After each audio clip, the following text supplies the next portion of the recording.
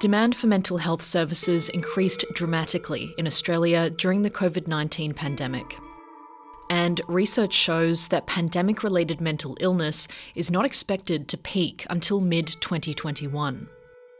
Some of the most affected were those living in regional areas during lockdowns. Yeah, so I live sort of like in the in-between, so not terribly far from Melbourne, but I live in central Victoria. During Victoria's first lockdown, Richard Mason found himself separated from his usual support networks. It was pretty grim. It wasn't like critical or anything, but it was just low energy, terrible sleeping patterns. So staying up until all hours and sleeping through the day. Not turning on my computer for days at a time, even when I was meant to be, doing these assignments and being productive. You know it's going to end, and things are going to be all right. But just a full year of, just living on Zoom or not seeing my friends, all the time, not being able to go into uni and just coping with online study and, trying to be self-motivated. It all just piled up.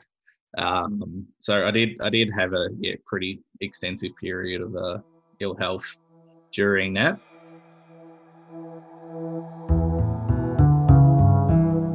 In April of last year, half of Medicare-funded mental health services were delivered remotely. And meditation and mindfulness apps like Headspace and Calm saw downloads soar.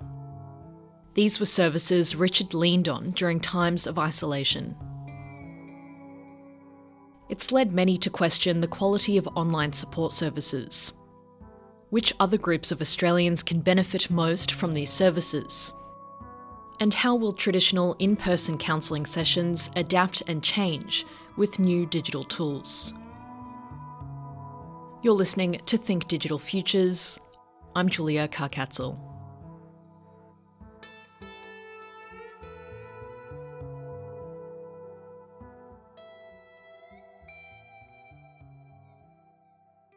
Yeah, so it's a huge issue. Demand for mental health services has always been really high.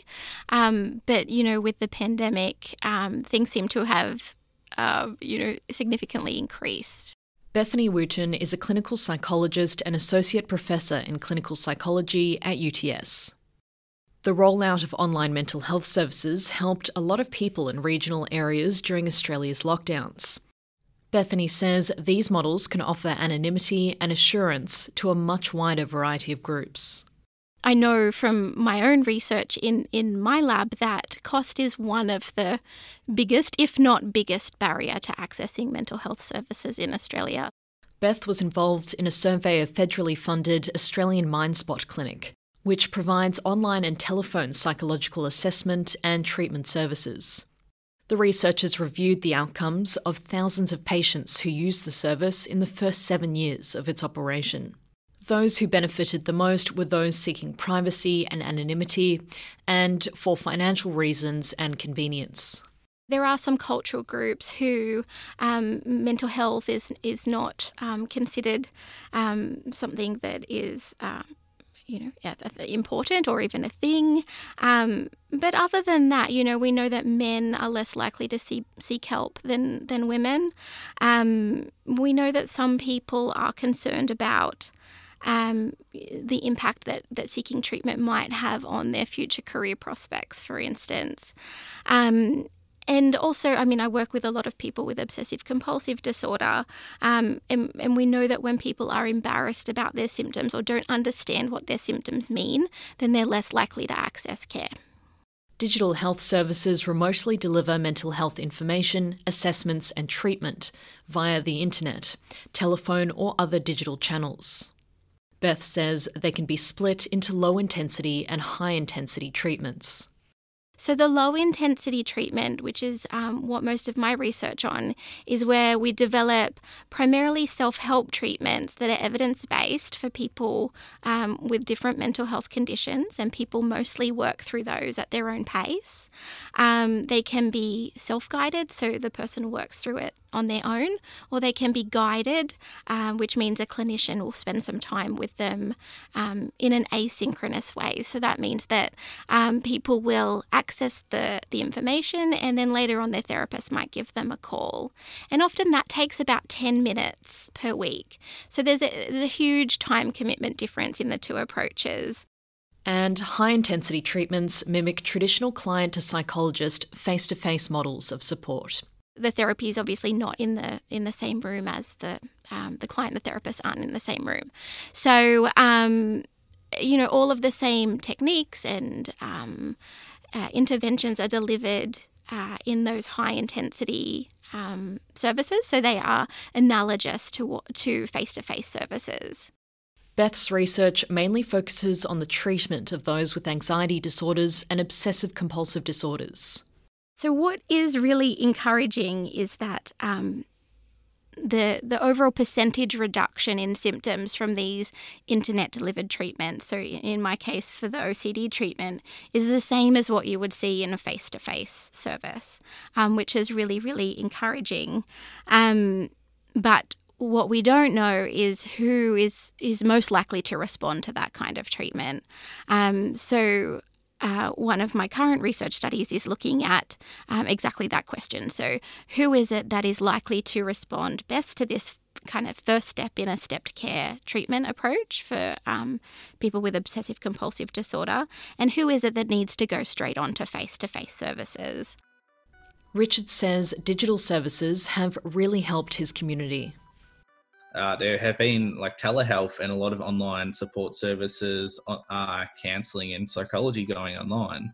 It's actually talking to people. It's actually helped them reach out for help because it's now easier than ever. Instead of having to drive like an hour to your closest clinic and speak to someone, people can now make appointments online and in a time that suits them, especially if it fits around work or study. But Beth says researchers are still attempting to understand the quality of online support services. So we don't have a lot of research to demonstrate that telehealth is equivalent to face-to-face treatment. And because the same interventions are delivered, you would expect that the outcomes would be the same. But there are some slight differences. So for anxiety disorders, which is the area I work in, the treatments are very active. So it often means you're going out in the community with the client to do different exposure tasks, for instance, which is obviously a lot different or difficult to do in a telehealth kind of capacity. So that's kind of, for me, what I'm thinking through.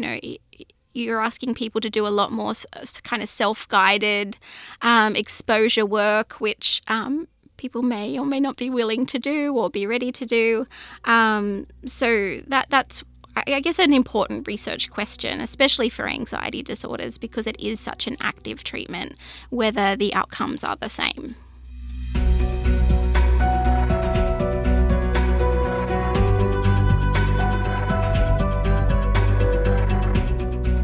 The federal budget allocated $2.3 billion into mental health and suicide prevention funding. And that includes $100 million each for digital mental health services in the country. I think it's a good start, but I think the system's been chronically underfunded for many, many years. So it's like we always seem to be playing catch up, just to make the services, adequate. A recent Royal Commission into Victoria's mental health system found that demand has overtaken capacity, and the system is overwhelmed and cannot keep up with the number of people seeking treatment, care and support. It also found that there is a so-called missing middle, a large group of people who have needs that are too complex for primary care alone, but not severe enough for entry into specialist mental health services. There's been a huge shift in how mental health services are delivered, especially for psychologists, over the last 15 years or so. So I'll give you an example. When I finished my clinical training in 2007, pretty much all of my cohort went and got a job at New South Wales Health, and they were working in New South Wales Health as psychologists in some capacity. But with the students that I train now, most will go out and work in private practice. So there's been this shift away from, state-funded services to services in the community delivered by private therapists. The problem lies in the people with moderate to severe mental illnesses that can't really be appropriately managed in that community kind of private practice setting. So what we really need is more funding for state-funded services for people that fall into that kind of category. Beth says ongoing care is crucial for many. For people with ongoing mental health problems that need monitoring and may need periodic access to an inpatient facility, having community-based services through state-funded services is really important to ensure that transition to care is appropriate, so they go from a lower intensity to higher intensity whenever they need to. Experts have also raised concerns about the care patients get in counselling sessions and how it's not always consistent with the standards experts set in clinical practice guidelines. It's fairly clear that there is a science practice gap. So what that means is that what we know works scientifically is not always what's delivered to the client in practice. I think we do need to look at making sure that clinicians are accountable, that what people are delivering is evidence-based and supported by science. I guess I see both sides of the coin, I guess. We need more money, but we also need more accountability to ensure that the treatments that people are getting are scientifically backed. Beth says there needs to be an emphasis on prevention of mental ill health rather than just treatment. It's also why it's important for services like Headspace, for instance, that kind of target that 12 to 25 age group to really kind of work on early intervention and, trying to address anything that might start to come up for people, because that age bracket is where a lot of mental health problems start to emerge, that kind of adolescence to early adulthood. One promising development introduced in the latest budget is $117 million to establish a national database for examining service delivery, performance and outcomes of the mental health system. I feel like that might help to narrow that science practice gap that I talked about before. So clinicians hopefully will be accountable to someone and someone will be ensuring that the treatments delivered are appropriate, that they don't go on forever and ever, She says psychologists are already learning new ways to utilise digital tools in their current practice. Some services are starting to implement that kind of approach in treatment, where the clinicians are responsible for referring to internet-delivered treatments, for instance, and then they're able to see how the client's doing, how they're progressing, and whether they're doing the tasks that they're supposed to be doing. So some services are already starting to implement that kind of model.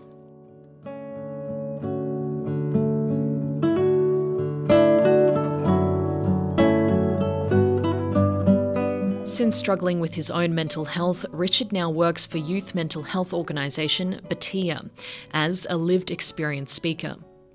He speaks at high schools and universities to talk about what mental health is and what mental health challenges look like.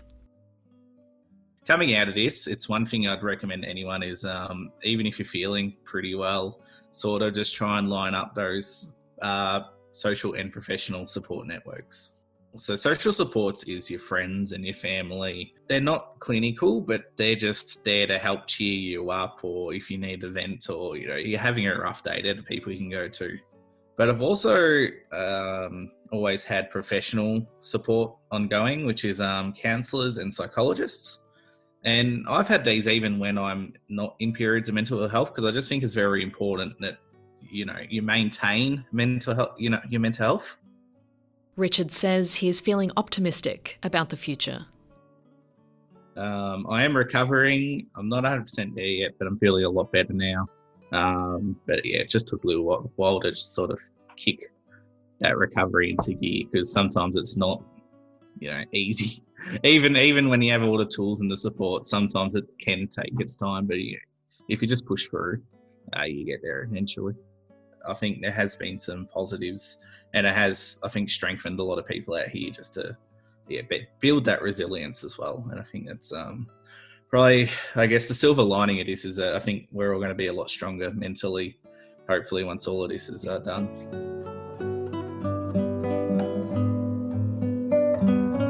Think Digital Futures is made possible with the support of 2SER Radio, the University of Technology Sydney, and is heard around Australia on the Community Radio Network. Think Digital Futures is made in Sydney, which sits on Gadigal land of the Eora Nation, whose sovereignty was never ceded.